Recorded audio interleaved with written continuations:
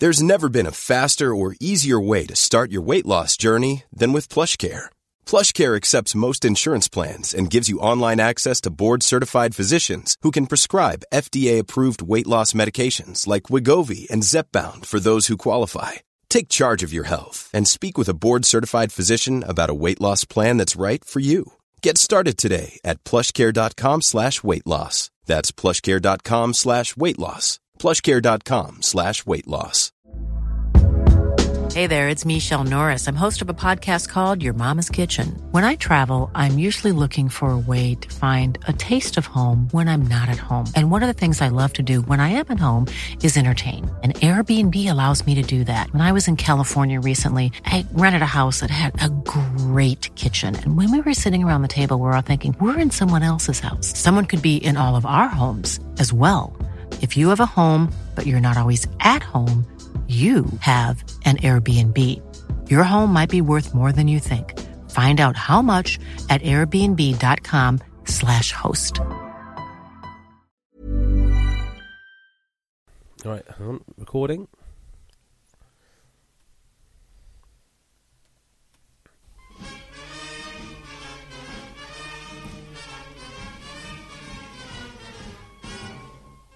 Hello, Egg Chasers. This is the Egg Chasers Rugby Podcast, a podcast about rugby that doesn't take itself or the game too seriously.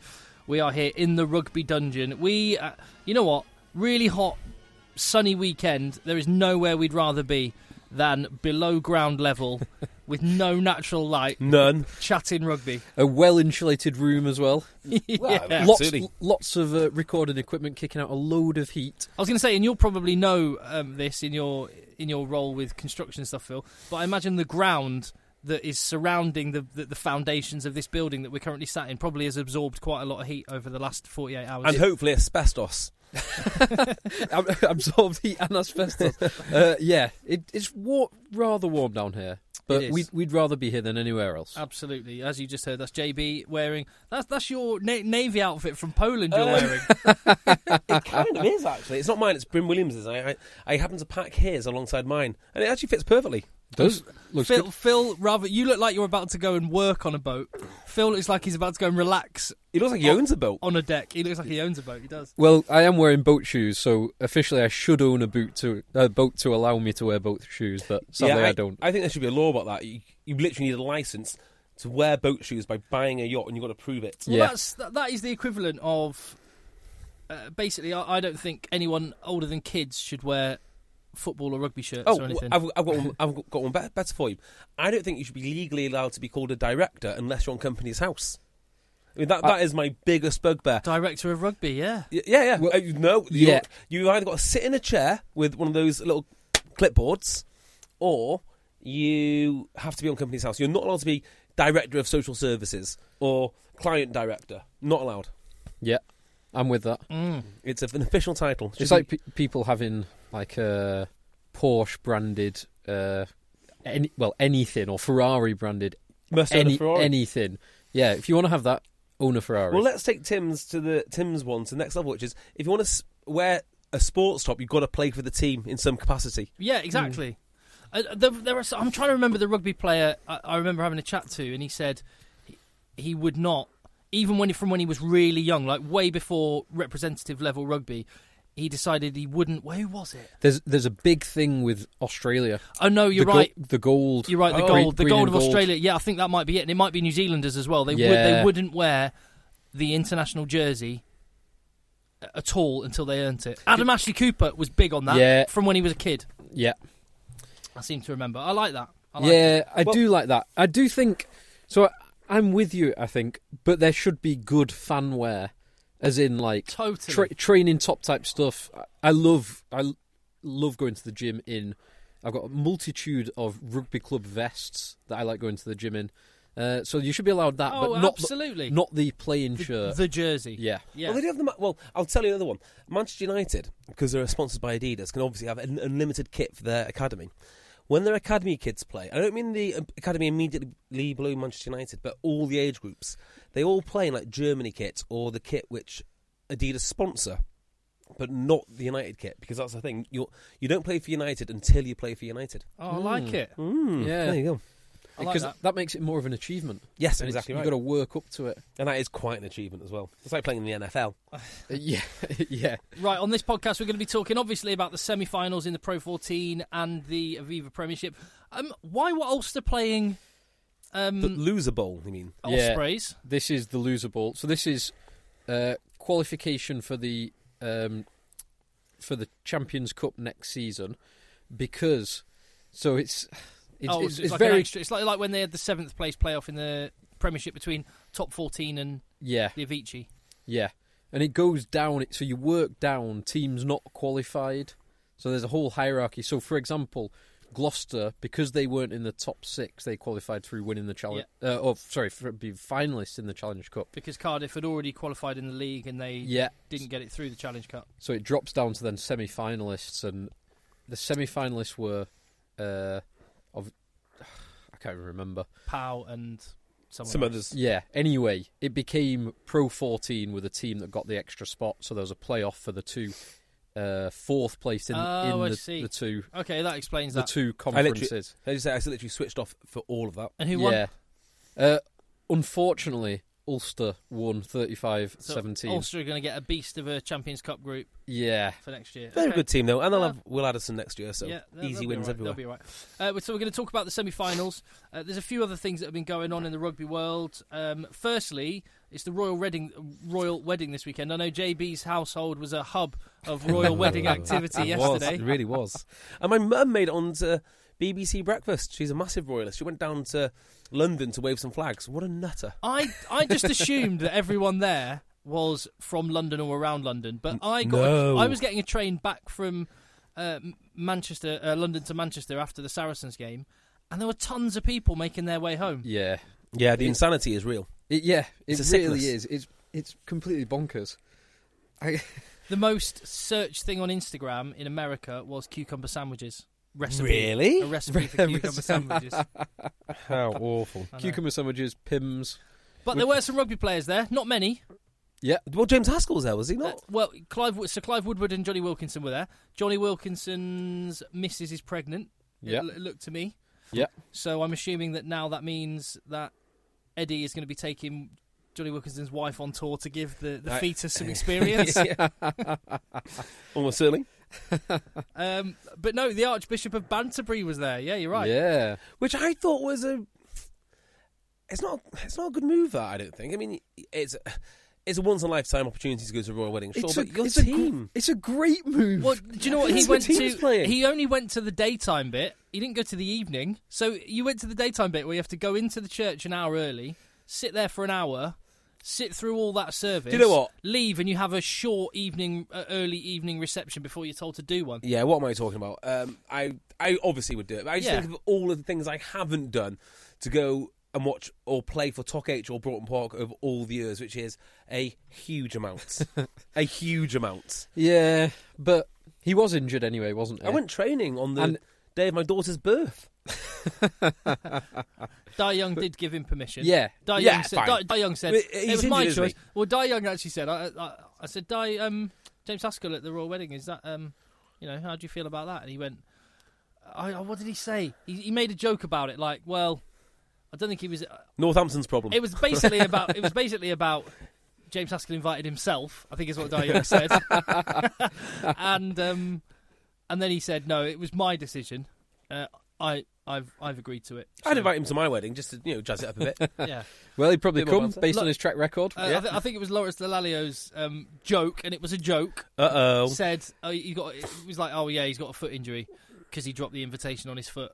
Well, he said it better. Yeah, leave the jokes to Austin. Sorry, he said it better. Sorry, lol. Anyway, so Sam Burgess. Did you see his tweet? No. Sam Burgess tweeted, "Did I just see James Haskell at the royal wedding? That bloke gets where water can't. I wonder if he and Harry will discuss hair growth products at the after party." Way! Get him. And also Mike Tyndall was there, obviously. Yeah, stacks up. He's fixed his nose. Has he? Yeah. It's a bit disconcerting. Oh, I don't want to see that. No, it's odd looking at nice it. straight line. That really? Yeah. I want to look it up. Yeah. We should tweet that from Egg Chasers. There was one expert bit of trolling from the cameramen that were covering the royal wedding when James Haskell and Clive Woodward were focused on while they were singing Bread of Heaven. I did like that. But no, there you go. Anything else from the game? From the Royal Wedding. Royal Wedding. I didn't watch Oh, sorry. I didn't really watch much of it. I'd watched none of it. I've seen a couple of images without sound when I was at the gym this morning. That's about it. Yeah. No, a rugby story. We'll get the one thing from the on. Royal Wedding, and it was everywhere, was David Beckham, and just how good he looked. Yeah, I'm sure he did. He looked very good at Wimbledon a few years ago, I thought. Yeah. Peak Beckham. He was... He'll be potting everything. Johnny Wilkinson is a handsome man, and he was stood next to David Beckham, and he looked like... He made Johnny Wilkinson look like Danny DeVito. It was remarkable. Wow. There is a rugby story, of course. Oh, yeah, so before we get into the games, real shame for Jack Willis. Yeah. So have we had confirmation that his knee has got... Because I think he said that he'll be going for a scan either today or tomorrow. I'm hoping it's not too bad, because he kind of did walk off. Well, so what Dai Young said after the game is, it doesn't look good. It's his knee. It's in a brace. And it's bad enough that he's going to go for a scan right away rather than wait till Monday. Okay. And I also on the touchline when Jack Willis came out at the start of the second half, came out on crutches with his knee in a brace. His dad was stood next to the Saracens bench, just obviously come out the crowd, come down to chat to him. only assuming it's his dad because he looks the absolute spitting image of him. And he went over, and I didn't see what they said.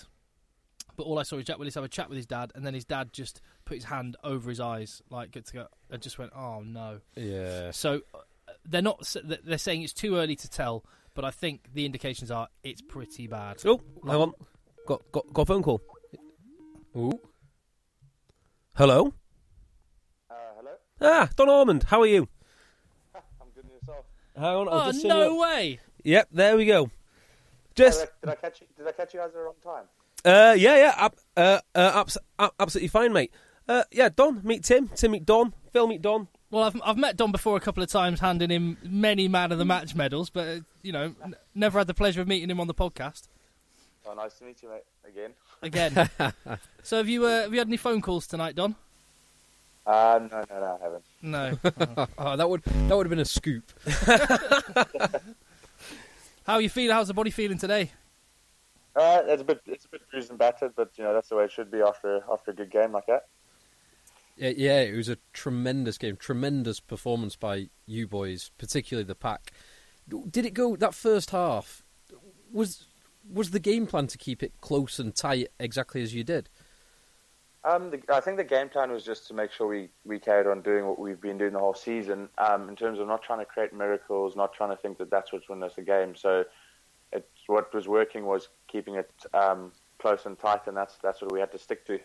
Newcastle put in some amazing sets of D, and geez, credit to them. They had to put in a lot of tackles, but it must have been tiring work for them. It was tiring for us. So yeah, we stuck to what worked. Really. I think it was maybe 10 minutes in, and there was still like 2/3 of the Exeter side hadn't made a tackle by that point. It was. Is that right? Yeah, something like that. The ability and the confidence and the synergy between.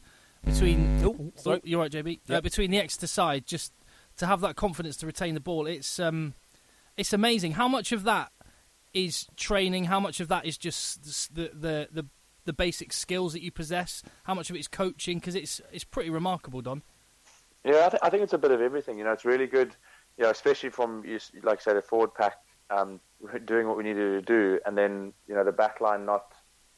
Sometimes backs can try and be flamboyant and do these amazing offloads, whereas I think our backs just really gelled and they really stuck to the game plan. And when the forwards are doing their thing and then the backs are doing their thing, it actually makes for a pretty good picture. So I think it's a bit of coaching, it's a bit of mindset, it's a bit of training, it's a bit of basics. It's it was what it needed to be in a playoff game like that. Don, tell me, what is it like playing with a guy like Ollie Woodburn, who just seems to rip up everything? Oh, amazing! I mean, he's not very loud, but he's very passionate. So he's really good to look back when the ball's been kicked over your head, and Ollie jumps up in the air and catches these balls, which are amazing to catch and make such a big difference.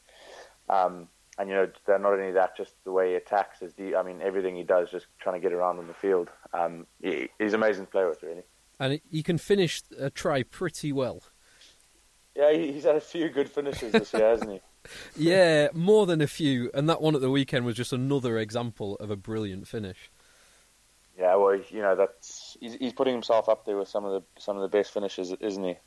Oh, definitely. It really is. And again, I know that it's difficult for you to comment in your position, but we have been banging a drum for Ollie Woodburn, for yourself, for a number of other Exeter Chiefs players for getting the record. I'd like to think that international accolades are earned on the merit of the performance that you put in, week out, month in, month out, season in, season out. And if that's the case, then you'd like to think it's only a matter of time before Ollie Woodburn is also someone that's in the conversation. Yeah, he's definitely been there and thereabouts for, I think, the last few seasons now. I don't really know why he hasn't been picked, but it's not my job. There's ins and outs of back play that I literally have no clue about yet. All the time. So if I was the coach, I'd pick him. I'm not the coach, so I've just got to just play with him. That's an interesting point. If you were a back, Don, what position would you play? I'd probably try and play a position that's very similar to a forward, so probably one of a centre, inside centre maybe. Give the ball, run it up. Hey, well, it worked for Sam Burgess. He went to a World Cup. Yeah, it did. He did go to a World Cup, that is a fact. How did... recovery day today, the sun's been shining in Exeter, I imagine. It's been shining very warmly. So what has it just been back garden, or have you got together with the boys, or what'd you do on your down days? Today is a family day pretty much, so it's doing whatever the kids need to do. No plan, it was just basically spend time in the sun, take the dogs for a walk with the kids, pot around the house. My missus had ants in the pants, so she was doing spring clean. It was basically just one of those days where I could just sit outside and let things happen around me. So I was feet up and just let it happen. I imagine you maybe watched the first semi-final as well? Yeah. What'd you make of that? It was good. I mean, Surrey's obviously an impressive outfit, and they've taken some real momentum into these games. If you look at their scorelines, proceeding up to the semi-final, you can definitely tell that they're hitting their straps. Yeah, worryingly so. I don't think I've seen Surrey's play that well for a couple of years. Yeah. Well, I mean, you'd like to think that they play that way. They've got a lot to play for, don't they? They didn't manage to get a trophy in the European Cup or Champions Cup, sorry. So now I think if you think about this time last year, they'd just come out of a final having won it, and they had to play in a semi. Whereas this year, I think their focus could be fully on making sure that they, that gain line battle. That gain line battle is going to be huge. That's where they really dominated Wasps. To that a lot. That Wasps just couldn't contain them. Exeter have proved over the last couple of years that they can mix that with the very biggest and baddest of teams. So that gain line battle, and you're going to be prominent there, Don. That's going to be a huge thing that will sway the game. Yeah, I think it's going to be two sides that have we both pride ourselves on our defense and the way we attack. So I think it's going to be the in between, the midfield battle. That's probably one where we got to put your focus on as spectators and all that kind of thing to see who's winning the little battles over and over again. I think that's what's going to make the difference at the end of the day. Now, just a quick one. Obviously, Exeter, very well-rounded team. You know exactly how you're going to play. You're all very comfortable with your physicality and everything you need to do. How are you going to prepare this week? Is it going to be more video study than intense training? To be honest, that's up to the coaches. They haven't really spoken about it. We've taken it game by game. We made sure the focus last week was on the semi. So, I'm not sure what the coaches have planned for us, whether they're going to make it intense training or whether they're going to do not so intense training and make sure we, are probably a bit fresher. But I really can't tell you. It's just those are the kind of things we leave up to coaches, and they seem to have been getting things right up to now. Yeah. So. Well, not all the coaches have got everything right. What? England. Right, yeah. Okay, yeah, that's true. We can agree there. Don, so this is third final in 3 years for Exeter. Obviously, the first one, top level final for Exeter. there was probably a bit of a different feel around the camp going into that compared to now, particularly after last year's success. Can you tell us a little bit about kind of the confidence or the mentality around the camp? Yeah, I think definitely when we first made the final, it was one of those where everyone was really happy that we made it to the final, if that makes sense. And whatever happened on the day, everyone was going to be glad with the achievement that we'd had that year. Whereas now it's a bit of a different story, and we've got 3 years in a row that we've made the final. So all the guys that are involved have got that big match experience, or most of the guys involved have that big match experience. So they're not coming there to get their first final under the belt and make sure that they take that home. I think guys have really come and make sure that we focus on getting the job done right instead of worrying about the fact that we're in a final, if that makes sense. Yeah, totally makes sense. And I've got a really highbrow question to ask ahead of the final. Are you? Do you get? Do you have a special cup final trim of the hair? Get the what's it? Get the what do you call it? The fin. The fin. Yeah. Do you get your fin? Do you get your fin trimmed? We got it all done last week. No. Your barber follows us on Twitter. Yeah, he's a very passionate rugby supporter and hairdresser. Yes, and barber. he's very good too. Okay, cool. So you're right. No, you're right, Jay. So obviously, your focus will be completely on Twickenham, but you mentioned it was a family day today, and the missus has got ants in the pants. Has she booked you somewhere to go? Obviously, we're all hoping you're quite busy for the next little while, but if you weren't, is anything booked? No, to be honest, it's after the final. It was basically just enjoy a good off season. I've been on tours for the last 2 or so years, so it was kind of just hang around. Exeter's got the best kind of weather this time of year. Get stuff done around the house. There's a lot of stuff that we want done in the garden. So it's basically just enjoying being around the family and not having to worry about the hustle and bustle of going overseas with 2 little kids or wherever it is. Yeah. Might go camping or something, but keeping it local. I do absolutely love the dynamic of families. You come off a 10-month grueling physical season, and the day you finish, you're in the garden. Yeah, perfect. Human climbing frame. Totally. Well, go on, Don. Sorry. No, I was going to say I think the off season is going to be a bit harder than actually in season. It's basically get that shovel. Giving everyone else a bit of free time from all the looking after they've done for me. So yeah, absolutely. JB, cool. Yeah. All right. So Don, thank you so much for your time. I had no idea we were going to be having a chat to you. So well done, JB, for organising that special surprise. Yeah, really, really. Well, congratulations for the season so far, and all the very best at Twickenham on Saturday. Should be an amazing occasion. The sun looks like it's going to be still shining then, and we'll have a great, really well matched game of rugby. All the best, Don. Yeah, thanks very much. Thanks for having me on the show, guys. Cheers, Don. Good luck. Cheers. Bye. Good work, JB. You little. No, you stop it, you. That was a nice little surprise, wasn't it? Just I might have another one later. You don't know, do you? Oh wow! just phones in, just randomly phones in. The magic never stops in the dungeon. I'm just trying to think what Saracens players you might have a relationship with, contact with. Is there a bit of hissing in the background from the connection? Yes, there is. I will turn that off now. Cool. Oh, there we go. There we go. Yeah. What good lad. Yeah. He is a lovely man. Right, we can talk real. We can have real talk now. Real talk. Yeah, so what we were talking about Willis, weren't we? We were just saying Jack Willis. What a shame for him. Yeah. It was weird that we mentioned Jack Willis and Don Armand called up. Remarkable. Yeah, it is, isn't it? If only Eddie Jones's conversation goes something like that. Right, so really sad news for Jack Willis. Yes. Yeah. Assuming he is robbed of his chance to... But, it will come again. He's good enough. He's 19? 19 or 20. Yeah. He will get lots and lots of other opportunities. Do you reckon him and the Currys are in a blood feud? Him and his 2 brothers? No.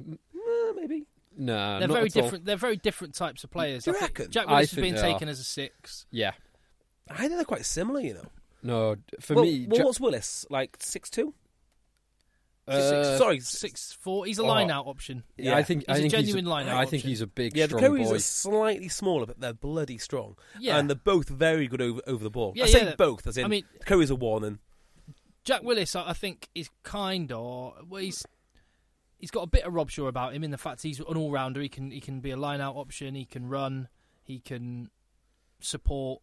He makes good decisions, and he can get over the ball. But he's quite an explosive player. That's what I like. Yeah, more explosive than a Robshaw type. Yeah, definitely. I don't think he's not fully filled out yet, but he's already a very big frame. Yeah. A bigger frame than the Curry boys. I'd say the same about the Currys, not to the same extent, but I mean, I've said it a load of times. Every time you get on sale, they look like 3 inches taller and 2 inches wider. Or maybe 8 inches wider and 2 inches taller. They I have to say, more and more massive. The Curry's arms are frightening. Yeah.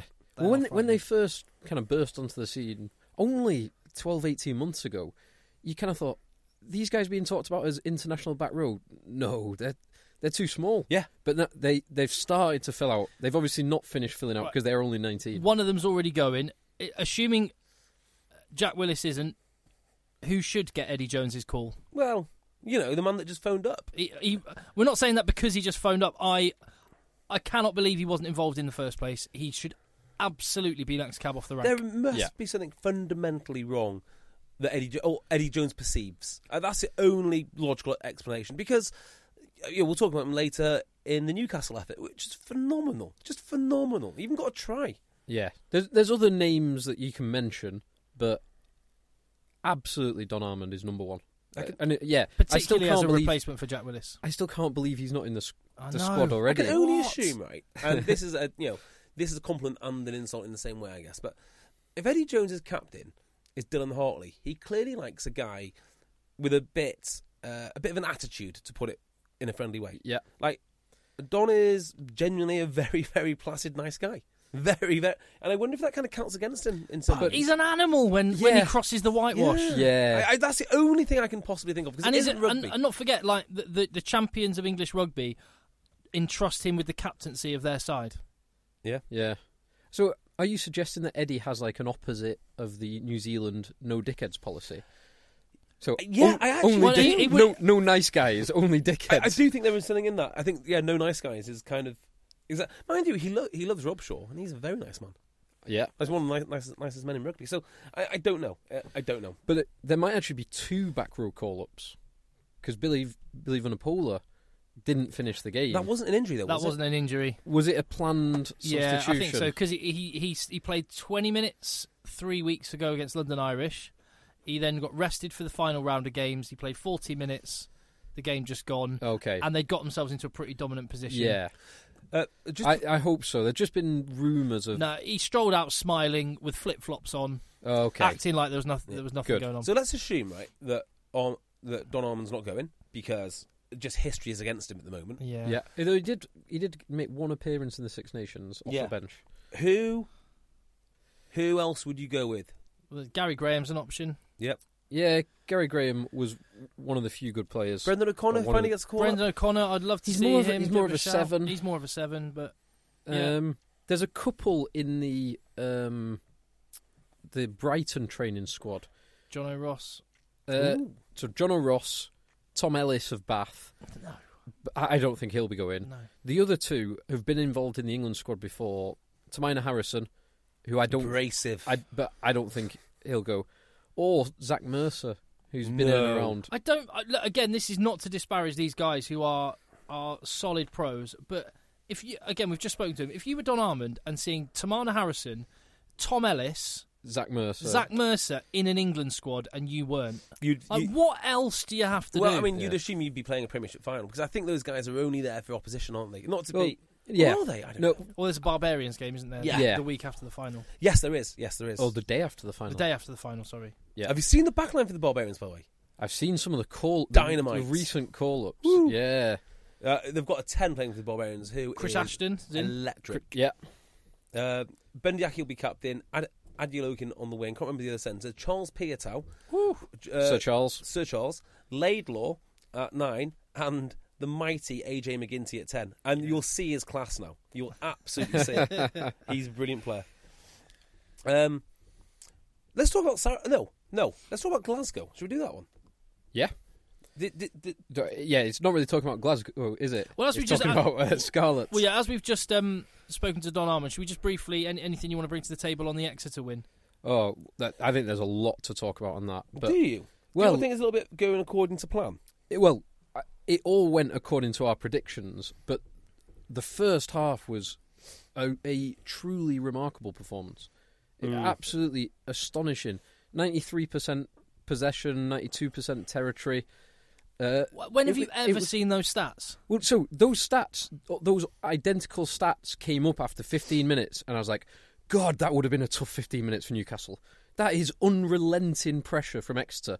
15 minutes, you can't keep that up for longer. Oh wait, the full 40 minutes was that completely unrelenting wave after wave after wave of dominant carry. And Don Armand said it there, Newcastle defended heroically. Some of their defensive sets, putting in 25 plus phases of defence against that monstrous, well-coordinated Exeter pack was remarkable. So Newcastle deserve a huge amount of credit for that, but they simply couldn't get a foothold in the game at all because of it. The first half, from one of the stats I read, was Exeter made 9 tackles in the first half. 9. That is No, that is that's not true, incredible. surely. That can't be true. What? It's unbelievable. What? But I suppose 92% possession, of course. That is feasible. It was phenomenal. Whoa. It was absolutely phenomenal. And it was the manner that they did it as well. It wasn't picking and going. It was a real mixed, balanced game. Henry Slade was in amongst all these 25 phase plays. Henry Slade was jinking an out the back offload. Lockie Turner was cutting and jinking, and Luke Cowan-Dickey was just rampaging like a possessed bull. Nick White as well. Yeah. Nick White had a really, really good game. See, I'm actually surprised that Nick White is as good as he is, because I thought that between Townsend and Maunda they had it sewn up, and the Nick White signing was a bit of a mistake. And Chudders. Yeah. And Will Chudley. But no. Great player. They're sticking with him. He's great. I was very surprised. I thought it was a mistake when they did it, but no, he has come in and really shown his class. He is right now a cut above those other guys. I think it sort of demonstrated the gulf of how far Newcastle need to come and how the teams need to mature into these playoff teams and then finals teams, and then you win the final. But it's just a process. Yeah. And on Newcastle, their defensive effort was heroic, but they couldn't get that foothold in the game. They just couldn't get... Because Exeter were making so many yards with so much ultimate possession, like 25 consecutive phases of possession.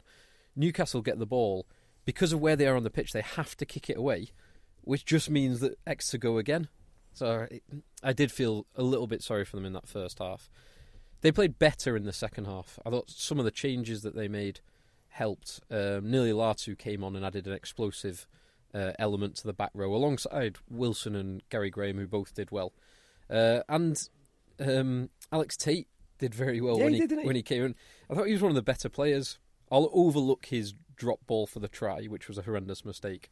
But besides that, he actually helped to bring certainly Sonotti into the game, and Gonither a little bit into the game, who were a bit isolated besides that.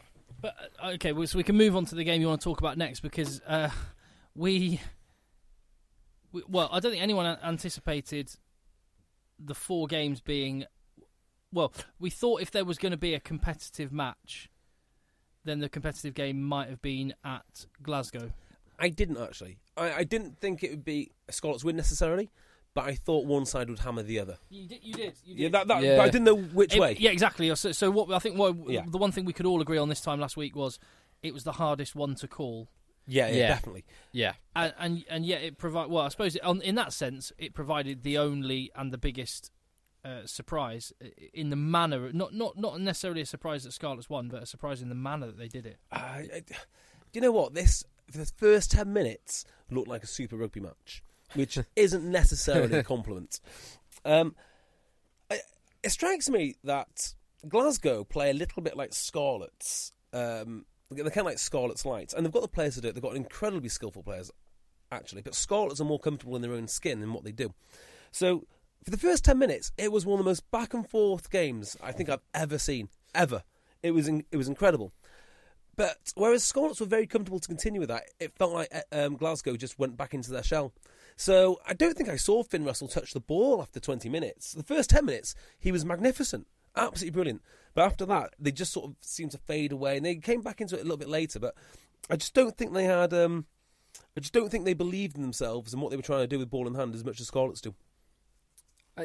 Yeah, they certainly weren't. They certainly don't have as many players, or from that showing, don't have as many players who are comfortable playing that pivot role. Yeah, if that makes sense. It does. Comfortable, not deciding immediately what they're going to do, whether you're going to run, pass, or kick. And one of the things that the Scarlets players do very well is almost take their time, identify all three options, and keep all three options open until the last second. Less so the kicking, but certainly the run and carry offload, or the run, take it to the line and give. I tell you what, Rob Evans, I mean, that guy can play. That guy can really, really play. He can run, he can distribute. He threw a bit of a horror pass, and his scrimmaging's pretty good as well. His scrimmaging, yeah, he's a great really all-round. good. Is he the new Gethin Jenkins? Ooh, no, I don't think Gethin Jenkins was ever close to what Rob Evans can do around the field. Really? Oh, Gethin Jenkins was Gethin Jenkins was like tackling and rucking and hard work, that sort of thing. But in terms of his ball playing ability and just, you know, the way he steps, I don't think Gethin Jenkins was that. And also Gethin Jenkins is probably a better scrummager. Could also go either side. Yeah, a bit more physical. But Gethin Jenkins is renowned for being miserable, and Rob Evans seems like one of the most jolly chaps that you'll ever encounter. Well, the whole of the Scarlets team do. They seem to have this like camaraderie. Yeah. But in the pack, there's other brilliant ball players. Obviously, Ty Byrne, Shingler, and James Davis as well. Shingler and James Davis, in terms of like the skill set of forwards, you've got kind of 3-4 there. There are a few teams that have one with that level of all-round, all-court game. You know, so I was looking at the Scarlets and I was thinking, they're just lightweight. Are they going to get beaten up? I think this about them every time before they go out and play, and I'm always wrong. I'm like, no, you should believe in what they're trying to do. But they've got an international front row. Yeah, like a very good, very competitive international front row in the tight, and somehow they've now got this like flamboyant handling game to it as well. It's crazy. The one thing which annoyed me about Glasgow were they seem to drop the ball a lot. There's a lot of forced errors. The line out for some reason was very, very shaky. Scarlets picked up on that early doors, and I think it was nerves. I just don't think they believed that they could win that game, and they thought if they're going to win it, they're going to have to play almost like a mirror to Scarlets. Yeah. And you're not going to win that. You know how Don Armand, you organised that interjection into the conversation and it took us in a different direction. I'm going to chuck something else in, which is a bit of breaking news that's just happened. Really? Ooh. Harlequin's new head coach is Paul Gustard. Gustard. Yeah, I heard that was on the... Yeah, so I heard, there was rumours about it, but it's actually happened. I was thinking, what would that mean for England? Like this is what, just over a year out from a World Cup. Is this part of #downfall? Well, do you know, there is something to this, which is Eddie Jones is notoriously hard to work with. I mean, he's fired a lot of backroom staff. It doesn't surprise me that Paul Gustard is like, maybe this is just too much work. And off he goes. Well, the thing is, it could just be Paul Gustard thought, this is a great opportunity to be Harlequin's head coach. But a year and a bit out from a World Cup. Yeah. It could just be making a mountain out of a molehill with this, but it looks like, that's a really worrying thing to happen. Isn't it? Well, maybe he's overworked. I mean, I'm just speculating here. Overworked at England. The Eddie Jones regime has even taken its toll on a man of his stature. Who comes in next, though? I mean, do you know who it seems logical to get? Alex Sanderson. Alex Sanderson. I mean, that seems so obvious. It's like for like in terms of systems. Yeah. Attitude. The apprentice becomes the master once again. Yeah. That would make sense. Although I've got Alex Sanderson as a potential DOR over the summer. I'm not. I think he's the kind of guy who wants to almost specialise in the defence coach. I want to specialise in defence coach. Loads and loads of plaudits. Relatively easy. What we're going to do today, boys? Line speed. Don't get beaten on the inside. Line speed. Here's some Wolves. Line speed. It's so easy. It is a bit worrying from England. It's not a good look. No, it's not. But they know it, don't they? They know to get off the line quickly and to be enthusiastic, and they'll be fine. Well, they won't be fine, will they? It's down because it's down. Yeah, well, down. Yeah, screwed. They're absolutely screwed. Well, in that case, how would you explain, for example, Harlequin's terrible defence in the last season? If it was just a lack case of attitude, literally lack of attitude. I sincerely mean that. I was interviewing like 2 years ago, must have been now, Joe Marler.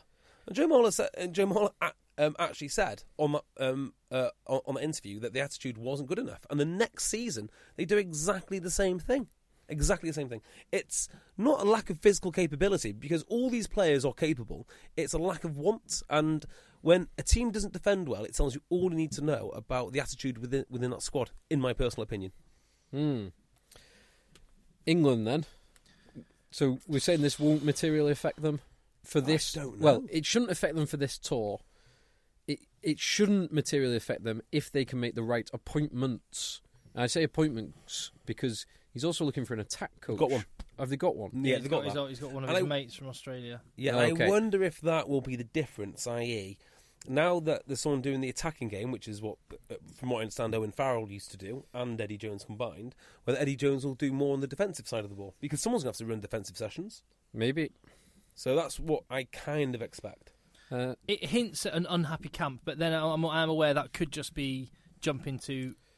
that could be 2 and 2 equals 5. I'm convinced that's why they've changed all of their players, because the others are so worn out from the Eddie mindset. I'm convinced on that. Well, on that front, I'll tell you one thing: the Saracens boys did not look tired on Saturday. No. Owen Farrell, Mako Vunipola, Mario Itoje, George Cruz, none of those boys looked tired. No. Jamie George, yeah, ready to go. So, if this game hadn't existed, I'd have said the best performance of the weekend by country mile was, well, I haven't seen the Leinster game, so I'm not going to comment, but the Glasgow Scarlets game. I thought like the first 10 minutes of that was the pace, everything about it was brilliant, until I saw this game, and it was phenomenal, absolutely phenomenal. The way that Saracens played, they have not played this well for about 3 years, I'd say, since they battered Claremont. Well, I mean, the stage was such that I think they had all their players out. They'd had a 2-week build-up. They were all feeling fresh. So I think you're right. But they scored 57 points on Saturday. In the last 5 games, they scored almost 300 points. Wow. They're averaging over 50 points for the last 5 matches. Wow. Yeah, that's good, isn't it? Everyone's fit and firing. Well, they're the top try scorers in the Premiership in the regular season. Yeah. Which again, and they had the best defence and do you know what? This is all in the context of they had an awful run. What was it? 7 or 9 defeats, something like out of in 10 games, or at least it was on end of October, November, December. Yeah, that whole period was awful for Saracens. To be at the point they're at now, it's pretty impressive.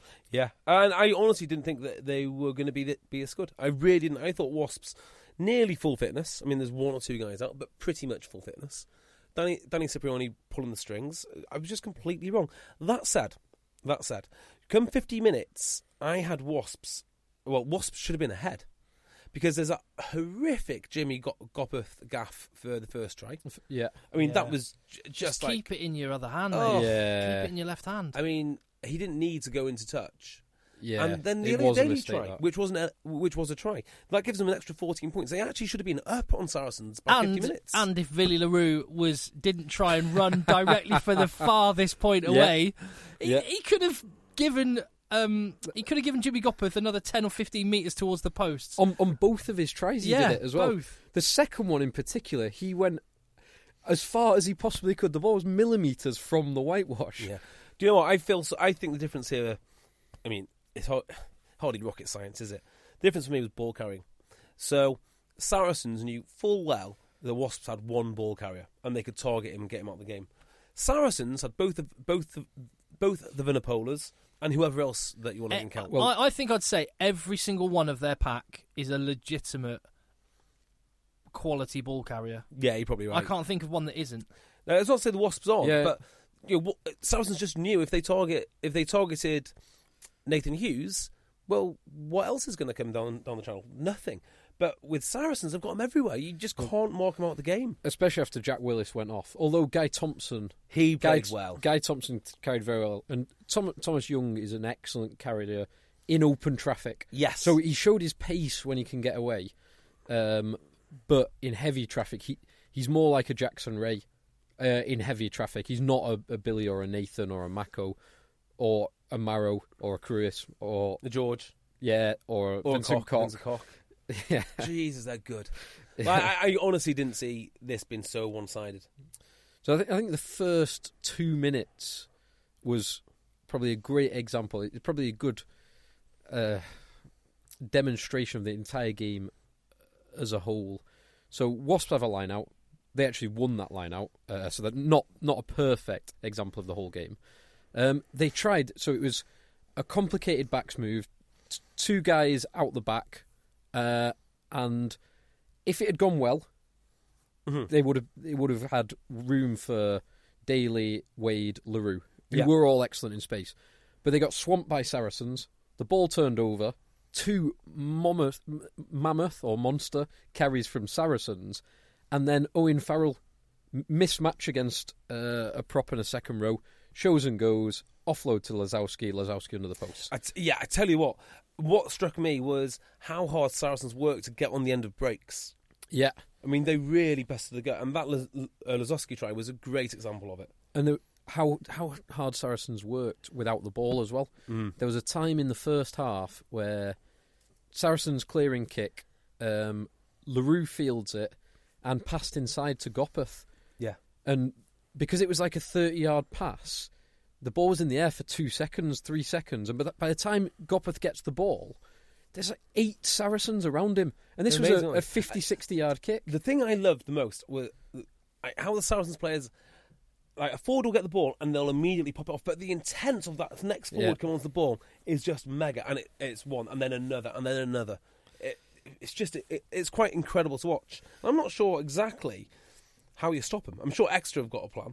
But we'll come on to that matchup in a little bit. But Wasps, they didn't stop the Saracens' attack, but they did show some frailties in defence. The back three in particular, and the back three got the ball because of some superb handling and timing of passing from Cipriani and Gopeth. But that back three did show they're dangerous. And there's one, the first LaRue try. Was that the one where all the backs go? It's just like...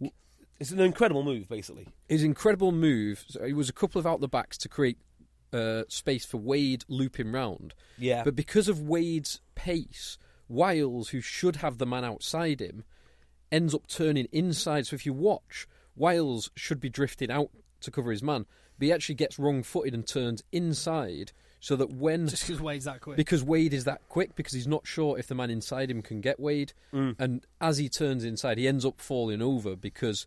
He goes to tackle Wade, and he's kind of too late and out of position, but all because of the pace of Wade. So what I don't get, right, is two things. One, I don't know if I mentioned it before, Brad Barrett should be in the England squad. If you can do that, if you can perform like that in a semi-final, the man is international quality. Go win a World Cup next year. Fine, okay?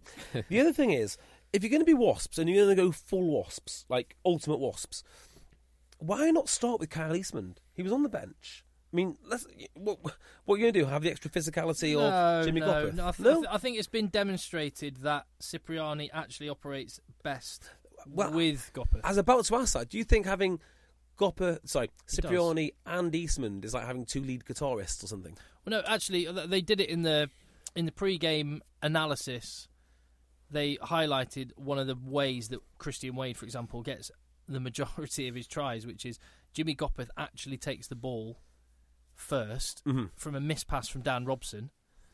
Danny Cipriani drops behind Gopeth and gets it as the second receiver in the midfield, like where an outside centre would be, and then Cipriani then has the decision and can put people like Wade into space, because Danny Cipriani's brilliant at doing that. So I think the combination has worked fantastically well, and we saw with that Wade, the Villy LaRue try, the first one where he ran into the corner unnecessarily. I think we saw that work in an absolute treat. I think the only thing I'd say is you are fundamentally right on all that, but pace is terrifying, and Kalisman's feet are terrifying, and he can do everything and more potentially than Gopeth. Any word on who wants him? Leon next season and Breve. Yeah. I don't want him to leave England though. I think that'd be a shame. Just one more thing. And Scarlets. One more thing on the Eastman Gopeth debate. Having someone who kicks both out of hand and at sticks as well as Gopeth does take a huge amount of pressure off Sippers. Eastman, by the way, I'm not saying he can do that, but he can do that in a way. Do you remember when he used to kick sticks for St Helens? He did kick. He used to be great at it. Yeah. I don't know why that stopped. Yeah, good game. One thing I loved about it, again, I was in the privileged position of being able to, interview Owen Farrell and Mark McCall after that win. Yeah, both of them really annoyed. Really? Because they really annoyed. Because they conceded 30+ points. Yeah, so you chat to Owen Farrell. This is why he is a winner, and this is one question I want to ask you about him. But this is why he's a winner. And it's one of the reasons I love him. He looked like you wouldn't know if he'd won or lost just from the way he was. It's like, yeah, well, we scored some good tries and stuff, but that wasn't good enough. We need to be a lot better. And really annoyed that that's the focus and that's the mindset that drives teams like Saracens. And Mark McCall was the same. But in commentary, who was it? Was it Austin Healy said Owen Farrell is like a even better Johnny Wilkinson? He's like a complete Johnny Wilkinson. So basically, quick discussion. Owen Farrell better than Johnny Wilkinson was? Discuss. According to Austin Healy, what he is. I think their skills are broadly similar. And maybe Owen Farrell is slightly more athletic because he's bigger, isn't he? He's slightly stronger, say. But I don't think his temperament is up to it. I don't think Johnny Wilkinson would miss as many tackles as Owen Farrell does playing 12. You're banging on about the missed tackles. One of the things I think about him is, do you know when JP Doyle turned round and was saying, he called over Brad Barrett and he goes, right, your boys scream at me like that again and they're going to get carded.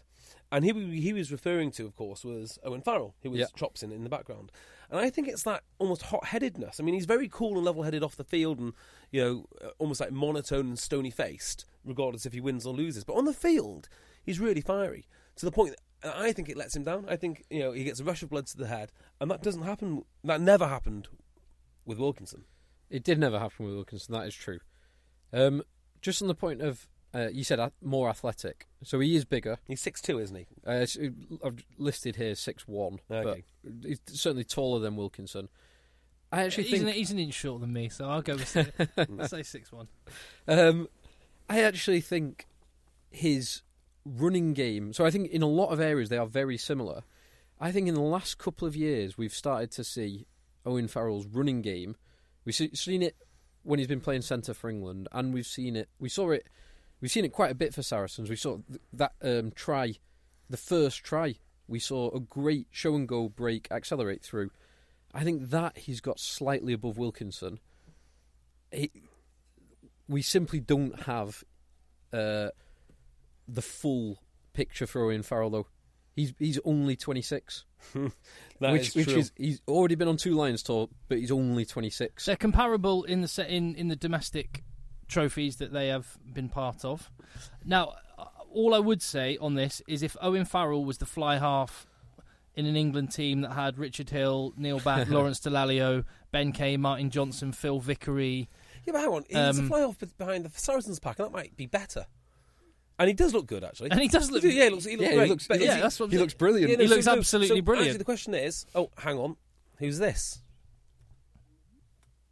Carl FEARNS. How are you? Hey, I'm good, mate. How are you? Yeah, good, mate. You are right.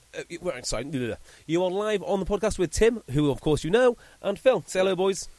Hello, Carl. FEARNSy. Hi, Phil. Hi, Tim. I was curious to hear how much of the... when you can take the boy out of Merseyside, but you can't take the Merseyside out of the boy. There's still enough scouts in there, Carl. I like it. Yeah, there is. Je parle français maintenant, mais I'm still scout. Hey, I bet it's hotter in England, in Manchester today than it is where you are. What have you been doing today? Oh, I don't know about that because I've been down Park Ted Door today with the family and on an electric boat going around the the little lake there and had a little picnic. I love it. We chatted to Don Armand earlier on the podcast. So you and him would have a good chat about being overlooked for international honours. You probably have quite a good chat together. But we were chatting to him, and his Sunday's just been being a human climbing frame with his kids. It's quite an interesting these giant men just being dominated by their kids. I like it. Yeah, it's a good image. Yeah, the whole Don Armand thing is a bit strange as well, isn't it? Because Brad Shields coming in. What I've seen of Brad Shields, he seems sort of similar player in the similar sort of profile as Don Armand. Good line-out forward and physical and tackles hard. So it just makes you wonder why they're fast tracking someone in ahead of him. And that whatever I say now is probably going to be seen as sort of like whinging and moaning. But for me, it sends the wrong message to the guys who are grafting hard week in, week out in the Premiership. Yeah, I've been saying this for a while now. I actually think it's a real kick in the teeth, actually, if you've been working hard in the Premiership and you think you're near a call-up, and all of a sudden it's, all right, we're going to have this guy. And not only do we have this guy, we rate him so much higher than you. We're going to fly him 11,000 miles across the world to fly him another 3,000 miles back, or 9,000 miles back to South Africa. It makes no sense. Yeah. For me, it just tells all the other back rowers in the Premiership that Eddie thinks they're probably not good enough. That's the message I would probably get if I was them. Whether they think it's right or not, but that's the message for me he's sending. But I watching of England, I don't think Brad Shields is the type of back rower they're missing because as I said at the start, they've got line out forwards and people who work hard and graft. For me, I think they're missing someone who's going to get go forward in the midfield and your Billy Vunipola type player. I think that's what they're probably missing more. I think they need someone to help Billy V personally. I completely agree. Yeah, I mean, I know a certain bald-headed Scouser that could help him pretty well. Oh yeah. Well, no, for me, I made my decision. So, like I said, I don't want to be whatever I say now. It's not whinging or moaning. No, but you do make a good point. I mean, go forward ball. And I think the one which kind of highlighted that for me the most was against France, where you'd argue England are the better drill team, the better team in general, but they just can't break down the French, and that's because they couldn't get over the gain line. I'm watching our back as well. I think they went into that game thinking that France will just blow out, and they didn't. They were trying to run everything from the 22. Well, I mean, they wouldn't, France's would they? defence just belted them. I don't think they went forward probably once in the game, to be honest. Yeah, they didn't. It is hubris to think that you could just beat up a team at their own game plan. It's just ridiculous. Now, speaking of France, there was a result I was particularly interested in on Friday night involving Toulon and Lyon. Can you talk us through that, Carl? But before you do, Carl, I'm just going to play you this. All right.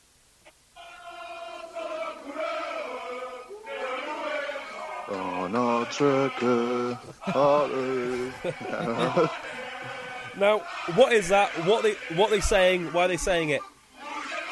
Well, it's basically just our club song. Go Lou, go Lou. Red and black are our colours, and you're always in our heart. Basically, I think that's what it says. It certainly sounds like that when I'm singing it. Great translation, but I think that's what it says. Yeah, because this was. What's your take on it then? Did they blow it? Well, we certainly wrote a look, put it that way. And Ashton had a bit of lube on his hands as well, which helped him. He couldn't really catch much, but sorry, on that, Ashton's been incredible all season now and smashed up the top 14 record. And to be honest, you got to be there to be able to drop it. And he's always sniffing around, always. Forget that. Get him. Yeah. No, but for us, we got lucky in elements, but I think we showed how tight we were as a group and a team, and we dogged it out. And defensively, we were awesome. And I think think we deserved it because we played as a proper team. Really, I think Toulon, they've got full of stars, but they sort of came in and out of the game, and I felt like probably played as in individuals a bit. But yeah, for us, we rode a lot, but we worked hard, and we probably deserved it. Now, this is quite an interesting thing, isn't it? You obviously joined Lyon in Pro D2. Now, your team was the first team, was it not, to actually stay up in the top 14?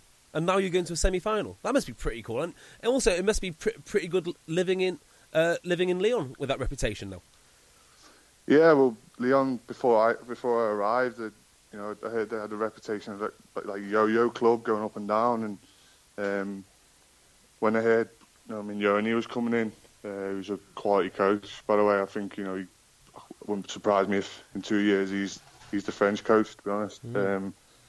And he's come in, and so I got sort of excited about that, and we went, and yeah, it's been an awesome journey. We come up, and we've gradually been getting better and better, and this season we said we wanted to finish in the top 6, we've achieved that, so in a way we're a dangerous team because we've got nothing to lose really, and anything we get is a bonus after that.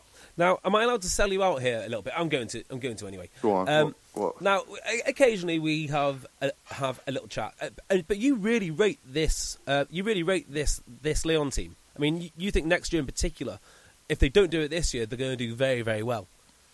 Yeah, well, I think we're on the right trajectory. Really, we're going up. So, and we've got Champions Cup now, and that's going to attract better players, and we'll be able to recruit better. And I think we're just it's a good environment to be in, and happy environment, and we're just getting better and better. So, and for next season, just that little you mentioned it. I mean, I know Lyon were involved in Challenge Cup and stuff, but it's not quite on the radar of a lot of casual rugby fans. As an Englishman playing abroad, the prospect of getting a big English club in a European Cup match and being able to show them what they're missing, that must be something that fires you up. Yeah, definitely. That's the first thing that went through my head when we qualified for it. I want to get back fit and play against a few English teams. Exactly that. Now that's a good point. How is the knee? And are you starting to get lean for the new season? The knee's getting there slowly, but I'm trying to keep as lean as I can. But I haven't been running as much lately because over in France the surgeon basically he controls a lot of it. Mm-hmm. Whereas back in England, when you go to your club, your physios will be they'll have the say really, and you'd only go and see your surgeon in England if there was something wrong. But over here in France, the surgeon calls all the shots. He tells you what you want to do, what you got to do, when you can do it. And my surgeon's just been a bit cautious. So it's everything's all good, but he's just taking it slowly because I've got time, I think. So. Yeah. Do you think you'll be back for the start of next season? Is that the plan? Yeah, I hope I'll be back sort of September. Yeah. Hopefully. So yeah, that's the target. Is the plan to miss part of pre-season? Part of a no, I'll be sort of running. I probably won't be doing full pre-season with the lads, but hopefully I'll be running sort of alongside them, and any running drills they're doing, I'll be able to do. The contact stuff I'll obviously not be able to do until I go through the that's good. And protocol. Carl, I have said to these two, I've got some of my family. My aunt's got a place in Nolay, which is about an hour. It's like in the wine region, about an hour from Lyon. And so I flew. It was crazy how cheap you can get from Manchester to Lyon. So I keep threatening it. Yeah, we'll have to pop over for some home games. It'd be cheaper than going to London, I reckon. It would. Yeah, you can get them for about 30 quid return or something if you book it in advance. It'd be faster than getting to the AJ Bell from here as well. Yeah, even with the Diamond Lane. Now, Carl, this off season, I believe one of your teammates is getting married. Are you booked on the stag do, and where are you going? The guy I'm referring to is Liam Gill, by the way. Yeah, well we've already had his stag do. We just had it in Lyon after the quarter. Or was it before the quarter? We had a week off somewhere, and we had it then. And I've actually booked my flights to Australia. Have you? Yeah, me and my missus are going kid-free. So whoa, How do you do it? So I booked that, so we'll be there for that, and then I fly back. Am I allowed to ask you why you call him Trevor? This is basically his alter ego. So whenever he gets on the smash and has a few beers, Trevor comes out. But now we just call him Trevor all the time. He's a better bloke. Now, unlike in England, Carl, I'm sure in Lyon, you boys go out, and the town, a load of the guys will know you, will come out and say hello, will love you, and all the rest of it. Does that mean you have to be more careful or less careful when you're out with everyone having phones and stuff? Probably. No, less careful. Well, any sort of team events, they make you put your phone in a bucket and take it off you. So yeah, that's brilliant. amazing. But, great shout. To be fair, it can't be much more of a goldfish bowl than Bath. No, yeah. Oh no, of course, everyone knows what you're doing in Bath. Yeah, Bath. Such a small place. Now, you don't have to answer this, and I'm happy to edit it out if you want. I'll actually edit that bit out. Can you tell us what was on the Sam Burgess PowerPoint? Well, from what I remember, it was just pretty much a highlight reel of his rugby league clips, I think.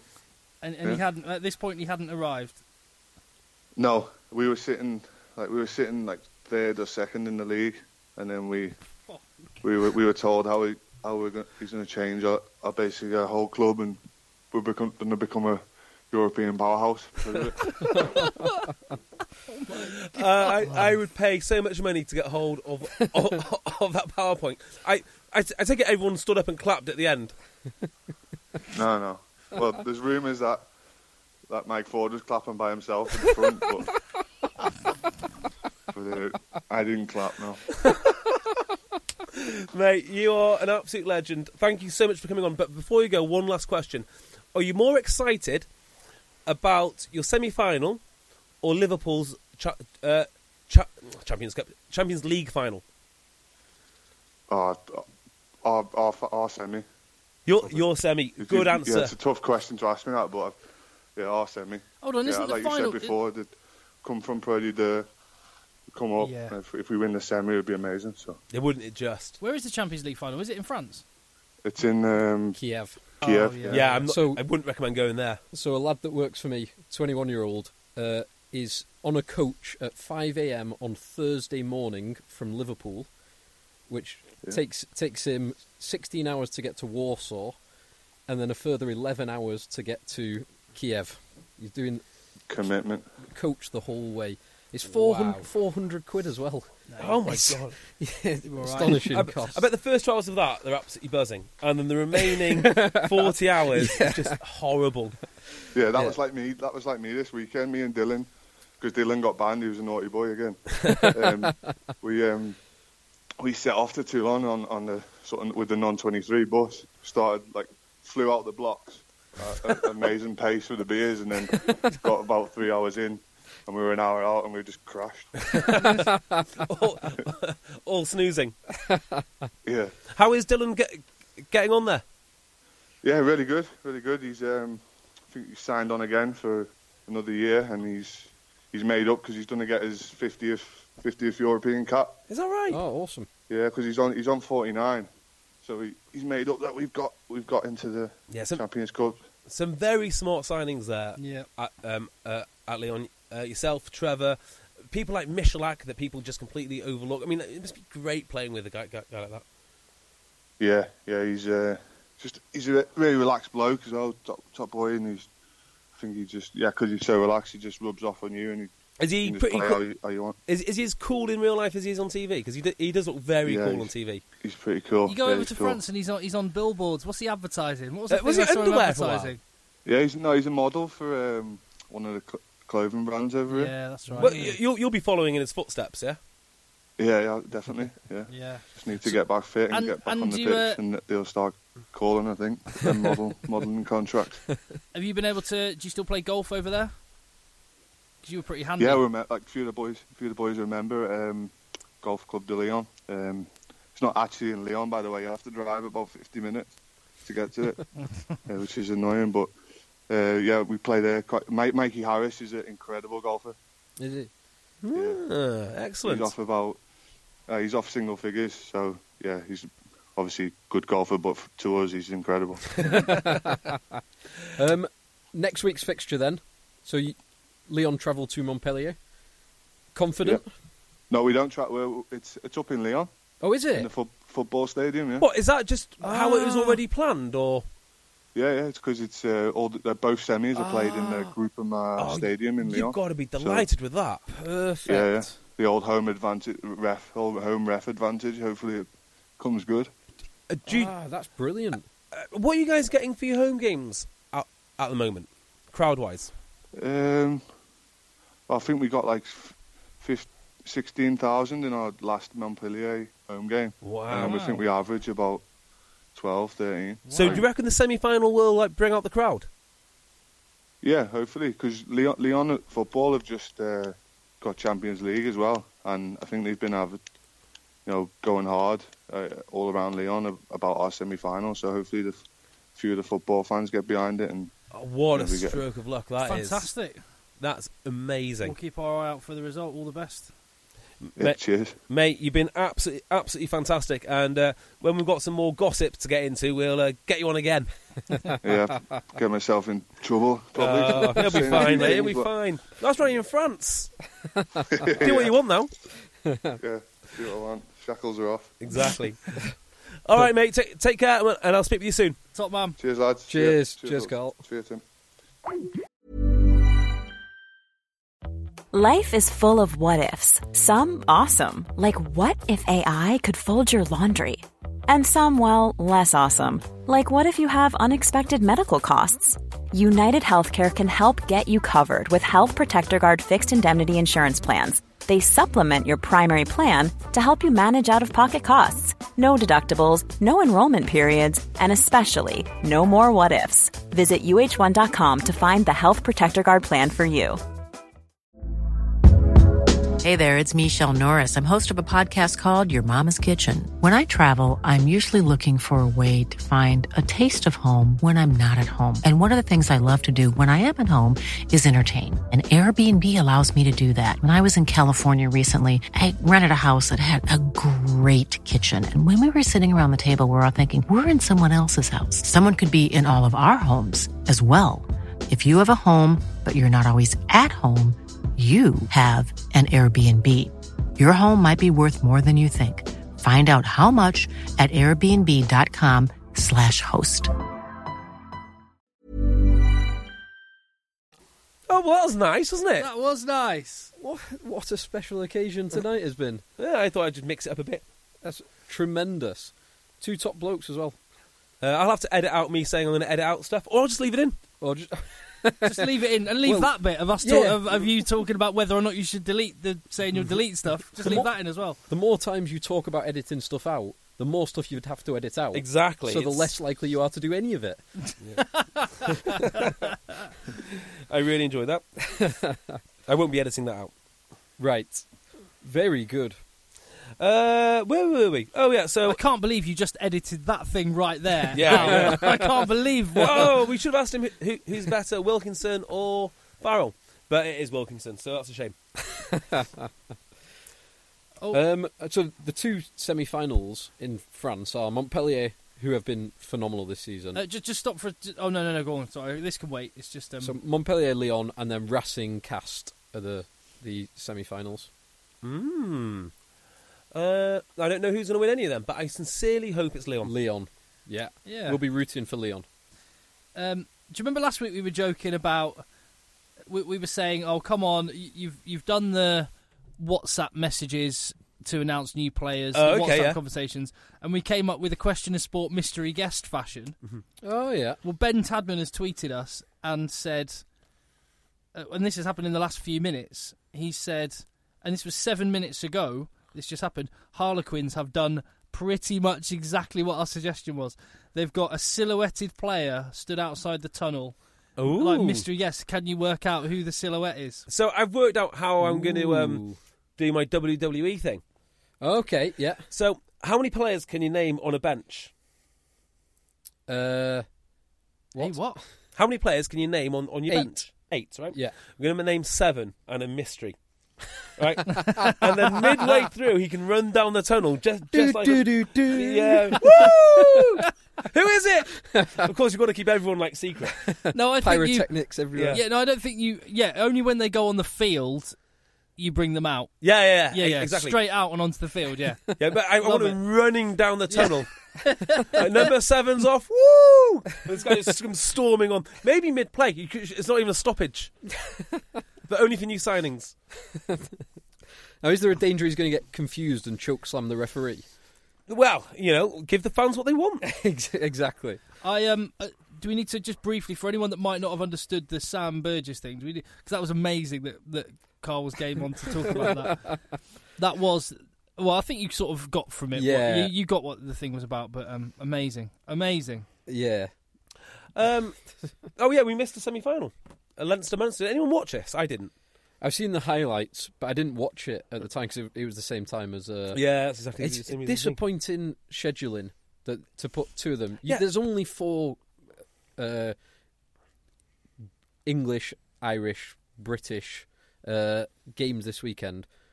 Why not have all 4 of them so people can watch them? I mean, This maybe would have been BT Sport can answer, or the man who works for BT Sport can answer this, but would it not make more sense to push the Saracens game to 5 o'clock or something? Sorry. The Exeter game to 5 o'clock. Well, no, I quite liked having the back-to-back BT Sport. Maybe because you'd roll from one straight to the other. Maybe the Pro 14 game at 5 o'clock then. It would have felt like, but presumably neither were willing to do it. I'm sure they have been in previous seasons. I'm sure there's been a Friday night and then there's been a Saturday evening game. I seem to remember it was... No, last year was the same. Was it? And the year before was the same, where it's Premiership, Pro 14. I'm sure... Premiership, Pro 12. Premiership used to play one of theirs on a Friday. Like Northampton-Leicester was on a Friday. But is that up to the club? Don't know. I love a Friday night semi-final. I think it's much better. Yeah. Oh, semi-final? Oh, yeah, I get what you're saying. Yeah, semi-final. But it should be. We should be able to watch all 4 games. That's all I care. And push one to a Sunday, push one to Saturday at 3:30, 5:30, 12:30, whatever it is. Now, weirdly, this is the closest result. It was. And I do... So, Leinster did change their team quite a bit. Did they? I don't know how they do this. I know, it's amazing, isn't it? Yeah. No Sexton. What? For example. Ross Byrne played fly half and did well. From what I've seen. But it was a much closer result. And it didn't seem like it when, after however many minutes it was, 8 minutes, Jack Conan crashed through after a brilliant break and offload by James Lowe. Is Sexton injured? I think he was picking a knock because he wasn't kicking towards the end of the final, was he? No, he wasn't. Oh, yeah, you're right. Nasewa, so he probably is carrying a knock, but I think he should be okay for the final because he finished the other final, the Champions Cup final. This is disgusting. I mean, how are you that good you don't need Sexton and you still win a semi-final? And they were comfortable. It was the try right in the last second, which I don't think was a try. Have you seen this? No, is this Zebo combining with someone else? No, this is Grobler, who tried to put the ball against the post. I think it was the wrong decision from the TMO. I think it was the right outcome, but wrong decision. So he tried to pick up and put the ball against the post. There was a couple of Leinster players who stopped it, one of whom was sitting on the floor and put his arm out. So I actually think it should have been a penalty try and a yellow card, which would have then given Munster one last play against 14 men to win the game. But it wasn't, unfortunately. It was. I noticed Kieran Parker, ex-Sale Shark, is on the bench there. Oh, really? Ding! That's, I say really like I care. I mean, that's the big news from this one, isn't it? So Joey Carberry is apparently off to Munster next year on a 1-year loan. Is it? which is off weird. off to Munster. Yeah, so he's off to Munster, and no, the other one. Who's the other one? Keatley. Yes, Keatley's going to go to Ulster. Okay. That's what I hear. Which sounds like, I mean, don't you just want the real deal? Johnny Sexton. Yeah, I'll take him. I was thinking Carberry. I would happily take Carberry. So I think that's I think that's a plan. So Johnny McPhillips is playing well. He's only a young lad. He's got a lot of talent, a lot of capability. But you can't just have one. No, you can't. But fly isn't half. that exactly the point? Which is, as soon as you give a young lad like Johnny McPhillips a bit of a run of games, you start battering the Ospreys, and you think, oh, he's pretty good. You know, you just need games for most of these lads, and they're all pretty good. Yeah, there's a lot of talent. Yeah. But yeah, Ulster do definitely need another backup. Because obviously Olding would have been one of the backup fly halves. You must have another kid somewhere. Alongside Piatau. Just get a kid. Pinar. Just get a kid from somewhere and train him up. Yeah. That's how it works. It's the Pro 14. Yeah. I mean, that's exactly what it's there to Problem do, and is- it works. Look at, All the kids are in the Leinster academies. I think, hasn't Ulster schoolboys traditionally produced a lot of talent in the backs? Not bad, yeah. Nowhere is as good as the Leinster production line. True. Have you seen, just elsewhere, have you seen, I was looking at the New Zealand squad. Have you seen the squad? Yeah. No, I haven't. I have seen it. Oh, it's frightening. My boy, Pearson. Hurricanes dominator this season, Ben Lamb, who's made Julian Surveyor look like Julian Clary. Julian Surveyor, who can't get in the squad. By the way. Not in the squad. So Ben Lamb not in the squad. He's something else. Wow. He's been scoring tries for fun this season. But isn't that the whole point of Super Rugby? Like, you just score tries for fun. And Yeah, but that's even by Super Rugby standards. So, like, last year it was Vince Orso scoring for fun. And Lauamapi scoring for fun. yeah. Every position on that field, they just look frightening. You've got, like, oh, man. They are. Perenara Smith. At the centres, Crotty Goodhue, Laumapi, Lynette Brown, Sonny Bill Williams. Back three, Geordie Barrett, Rico Ioane, Milner Scudder, Naholo, Ben Smith. Yeah, we get it. They're good. Oh, God, it's... Quick question. Who is unfortunate enough to go touring there? France. Oh, good. Ooh. Do you know what, actually? They are the one team I think they might be frightened of. Well, they probably would be if... Because the French seasonal... It normally kind of coincides. Like, they miss... Half the players are flying out there just in time for the first test. Last year it was the second test. The second test, yeah. So they're normally in transit during the first test. That is so amazingly French, isn't it? I mean, it's astoundingly French. I'll check that because they might have sorted it out this year. They might have. Because if there's one simple thing to sort out, it's having your players available for the games. The one thing you need for a rugby team is players. Yeah, we've all established that. There is. Sorry, go on. No, go on. I was going to say, I think it's the Argentine tour, maybe. They didn't have all the players. But, the more disastrous it is, the better it is for everyone, really. It's so French. The selection I like in the New Zealand squad, it's a very similar kind of player to Sam Simmons, Jordan Taufua. Quite a short number 8. He's plays for the Crusaders. He's been really good, but everyone says, is he a bit too little to play number 8? Don't know him. So I wonder if this is a signal of maybe the game changing a little bit. We'll see. But he's an impressive guy. So I can tell you that the first game of the France-New Zealand tour is exactly 7 days after the top 14 final, which means they've got to travel 12,000 miles. They've got to finish playing, finish celebrating, travel 12,000 miles. Still celebrating. Probably still celebrating. And then prepare for a test match if the players involved in the final are going to play. Nice. That's a tough ask, isn't it? Preparation. Let's do this weekend's games. Not many of them to do. Yeah, yep. So, one other thing in Super Rugby. Did you Jaguars see won? Jaguares again?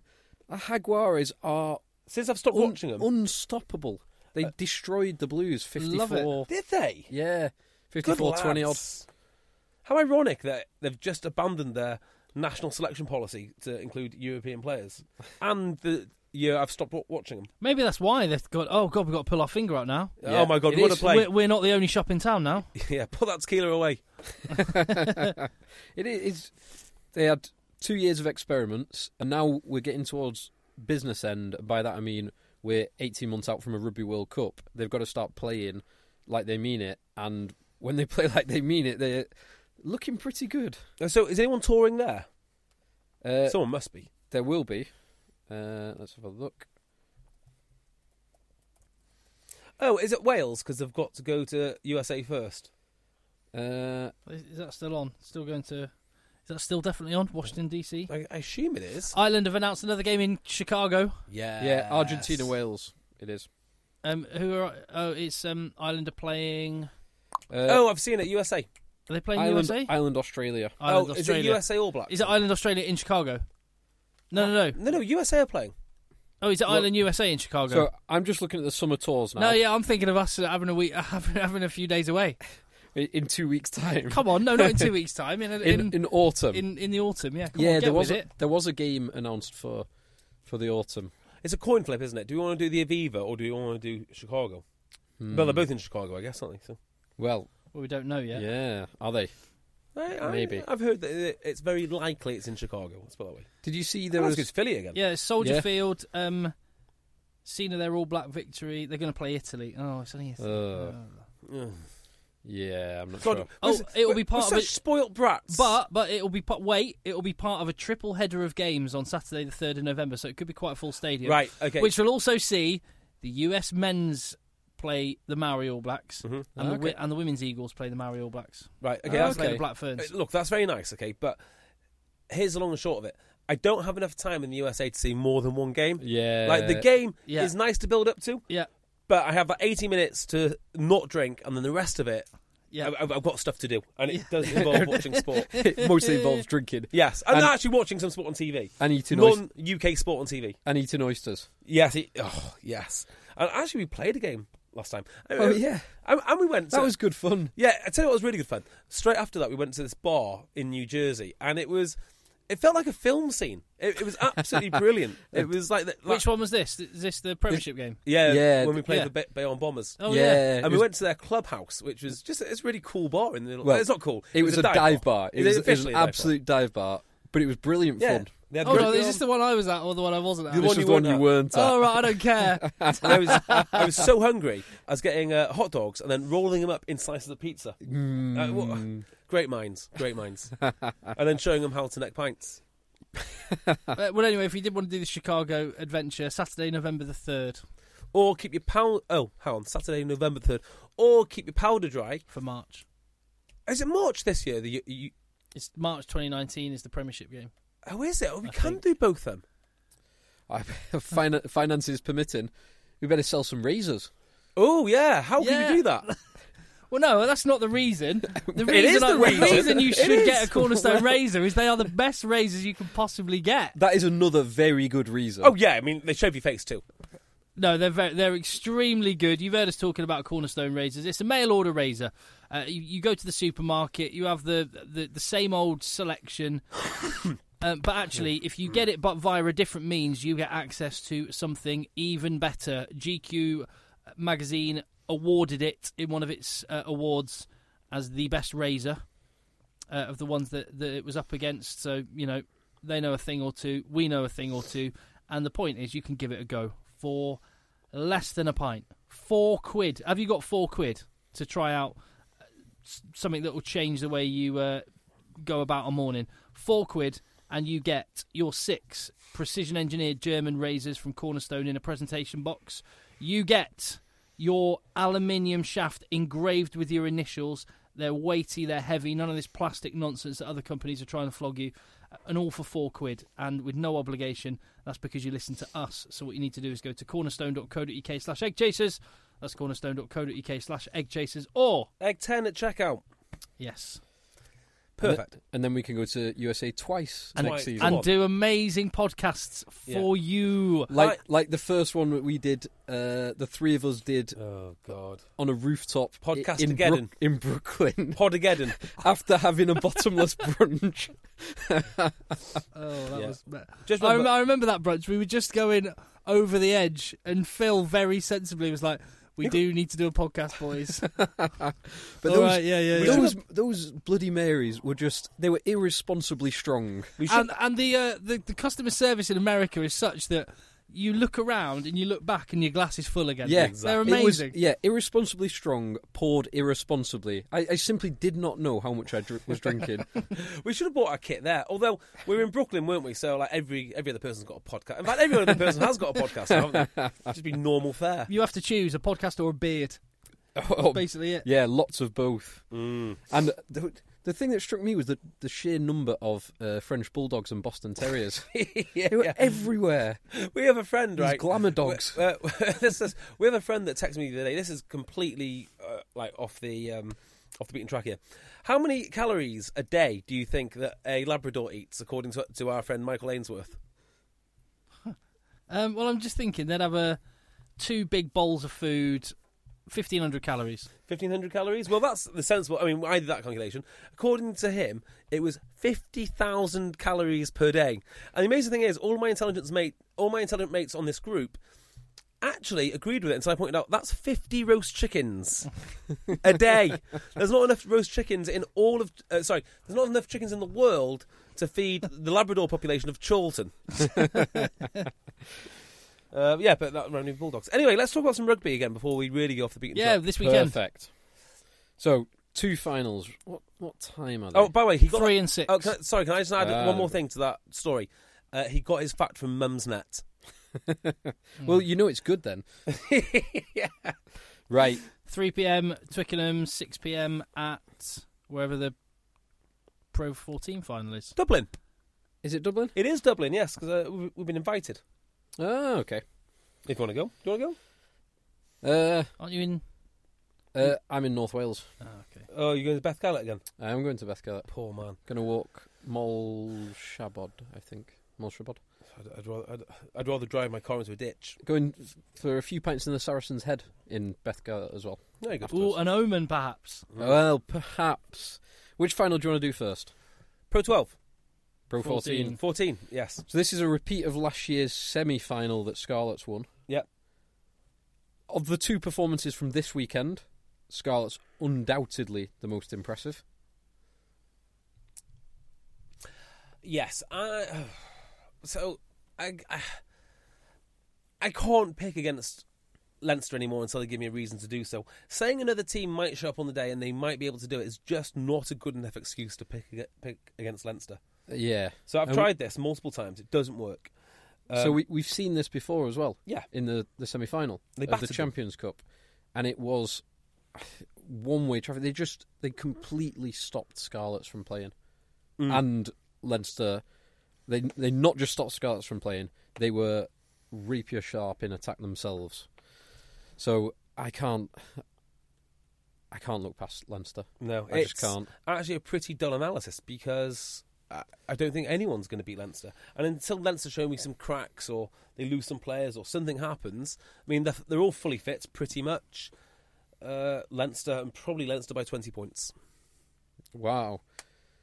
Well, if Leinster, if they don't stop Scarlets from scoring, then it'll be very interesting because they can score from absolutely nothing. That is true. But I think they will. I just think their kicking game, their kick change game, their control of territory and possession will just be too good. So it's oppressive, isn't it? They are suffocating both in the relentlessness of their attack and in the toughness of their defence. So we're all saying Leinster? Yeah. I can't even give you the analysis why, because I don't know what they're going to do. I know they can beat teams like Exeter, they can beat teams like Scarlets, and they can beat everything in between. Yeah. That's my analysis. Safe bet. Saracens versus Exeter. Right. So there's something I want to mention here. Okay. Which is, So Exeter, particularly in the first half, but in the whole game, completely controlled possession and territory. Mm. Think back to a couple of years ago when Saracens won their 2 Champions Cups. They put in some incredible performances. The one that I'm really thinking of is when they hammered Clermont in the semi-final. Yep. The 37 points to 5, complete taking apart of an incredible Clermont team. And in that game, Clermont had something like, I've not got any of the stats in front of me, but they had 60-70% possession, 60-70% territory, but couldn't get anywhere. Yeah. Because Saracens just absorbed it, forced the turnover, exploited the turnover. Do you think this game could go like that? Because Exeter were playing 25 phases against Newcastle, and eventually forcing either a penalty or an opportunity. If they're not getting to that, there's only so many phases you can go through. Yeah, So Exeter tend to go through more phases the closer they get to the line. I was going to say, there's only so many phases you can go through. It sort of is at odds with the way that Exeter can play. It's like, no, we'll just keep going. We're quite happy. But further out, they do play a lot of expansive stuff. So, yeah, I think it'll be like a Constantina effect. There's like, as they get closer in, the passes will get shorter and they'll get closer and closer and closer and tighter and tighter and tighter. But, playing Saracens is a lot different to playing Newcastle. And that extra physicality might actually be the difference. In fact, it will be the difference. So, the way that Saracens play, who's going to win the gain line? That's the ultimate question. Who's going to win the gain line? Well, I actually think the gain line will be fairly equal. Yeah. I don't think either of them will be overly dominant on the gain line. They'll both win collisions, but overall, it feels fairly evenly matched. Yeah, so I think the different style of play is, what you'll see from Saracens is that really hard, aggressive, 2-out forward runner. And that's what they're good at. Exeter go forward slightly differently, i.e. they've got those nice little triangular patterns off wingers, and they've got a little bit more in not a little bit more in stretch, because the Saracens are fairly stretchy, but they attack more towards the breakdown and then a little bit more out wide, whereas Saracens are kind of in between that. I just don't know. I don't know. Whoever can counter the other one more effectively, I'd say. So here's a question then. When we've done this in the past when we've had very close games to call, how many Chiefs players get into the Saracens team? No. How many Chiefs units? Okay. Chiefs units. Do it as units then. So front row. Front row. I mean, scrum time, Saracens have actually not been very good this season. No, they haven't. Yeah. 9th or something. But Vincent Koch, Jamie George, Mako Vanapola can do it all. Well, except scrummage as a unit, effectively. Well, no, they've had bad patches this season. They've had some very poor patches. They were. I think they were the lowest ranked Premiership scrum were they? in terms of success ratio. Yeah, they're pretty down there. Like against Leicester, they got absolutely hammered. Yeah. So Exeter do have an opportunity to win penalties there, which could be crucial. But I would still take Saracens. I would still take Saracens. Although, well, it's not. It's a 6, isn't it? It's not the 3. And I mean, that's tough. That's pretty even. Because when you consider the 6, you get Scout Brits off the bench, and you get Juan Figolo and whoever and Baz Barrington. Yeah, but Exeter, Luke Cowan-Dickey is going to be Jack Yendall, Cowan-Dickey and Hepburn and Yendall and Harry Williams. Moon.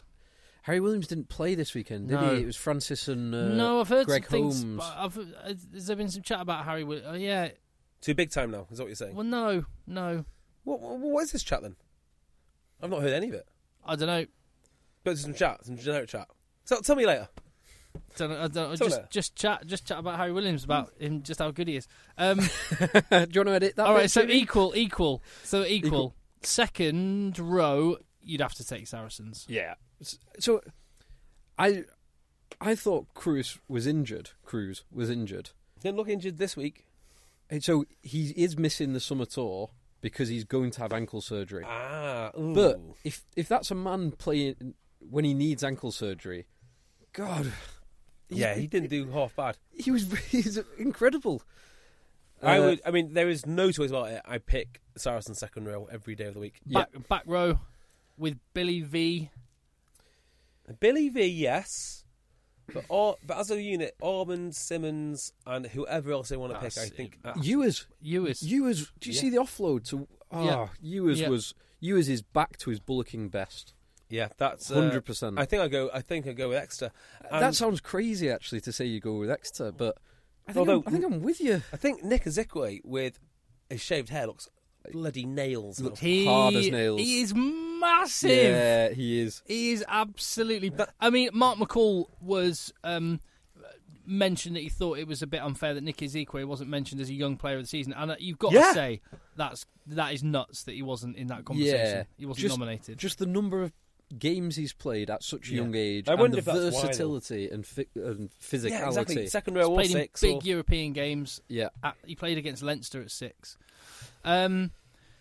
Yeah, I think I would go for Exeter. I think I might go for Exeter as well, although Billy Vunipola is that good. And so the options off the bench, so Michael Rhodes versus Toot Tank Waldrum, whose break for the Armand try was superb. So yeah, give me Exeter. Yeah. So, but I think we've got Saracens edging the front row and the front 5. Exeter maybe edging the back row ever so slightly. So basically, it's really even. Half backs, you got to pick Saracens. Yeah. Well, Nick White over and Joe Wigglesworth. Simmons. No, but as a unit. Oh, is it Joe Simmons? As a unit, yeah. You've got to pick Saracens. Joe Simmons has been superb, and he came from nowhere, and he's looking so composed and competent. He's brilliant. Hill and Slade versus Barrett and Lazowski. Assuming it's all the same selection. Hill, Slade, Barrett, Lazowski. Give me Saracens. I think Saracens too. Yeah, I mean Hill is not tremendously dissimilar in the job he does to Barrett. And Slade and Lazowski, those two are very evenly matched. Yeah, They're playing the same roles. I mean, I guess you would say if you maybe even 6 months ago, Slade is the second coming. Lazowski looks tremendous, and do you know what? He's a little bit more explosive than Slade. Slade's nice and silky and smooth and the rest of it, but Lazowski just goes. And he played 3 different positions at the weekend as well over that 80 minutes, which is very, very Henry Slade-like. Lazowski and Slade are both kind of vying for that. Yeah, probably that bench spot. If I was Lazowski, I'd want to be played at 13 now, or just one position, and don't ever move me again. So having those two as genuine 13 options, I like that. I quite like having the hard man at 12 and the playmaker. Like when you 13. and I played at Bayonne. The hard man at 12, playmaker at 13. Exactly. So we did it. And the final unit is the back 3. So you've got Turner, Woodburn, and Knoll versus great mates Wiles. Liam Williams, is he going to be out for the final? And Good, who's the best attacking player. And Good. Yeah, best all-round rugby player in England. Probably Exeter. I think on those 3 I'll go for Exeter. I would go for Exeter, yeah. But if you drop Liam Williams in there, I'm Saracens. If Liam Williams is in, it's Saracens, yeah. Liam Williams is like, his best position is at fullback, as good as he is on the wing. And then you've got a choice, do you want Good or do you want Williams? I don't think... Well, don't Saracens have some pretty tidy wingers coming in over the summer? Yeah. Who do they have? Lewington. Stretz is coming back. for one, they'll be there. Yeah, that's dynamite, isn't it? Yeah. Strettler's coming back at 34, I think he is. So is he 34? I think so, yeah. Is he doing the Andy Femby role? Who's signing Naira Volo? That's Northampton. Northampton. Did you see his try at the weekend, or one of his tries at the weekend? I still think they're a mess. They're bringing in some talent. If you can just harness their potential. They've got like 86 flankers. Have you seen the list of flankers that they have? Yeah, but Haskell, will meld them into a cohesive unit. I hope you're right. I don't say it though. Or he'll divide them and create even more ruptions and fissures than that is 100% not how he rolls. I would say, just going to no, I'm not talking about Northampton. Screw them. If they're any good, we'd be talking about them in the final. No, so do one. So what are we saying? What we're saying basically that the Saracens back line Exeter back 3 and the Saracens back row, the Exeter back row and the Saracens front 5. So again, we're probably no closer to. But from that, Saracens shade it for me. It's 9-6 if we're taking those units. Yeah, and in the key areas, a lot of decision-making positions. Yeah. Saracens have it. Agreed. I think it's going to be a tremendous game. I can't wait, Yeah. because it's not going to be...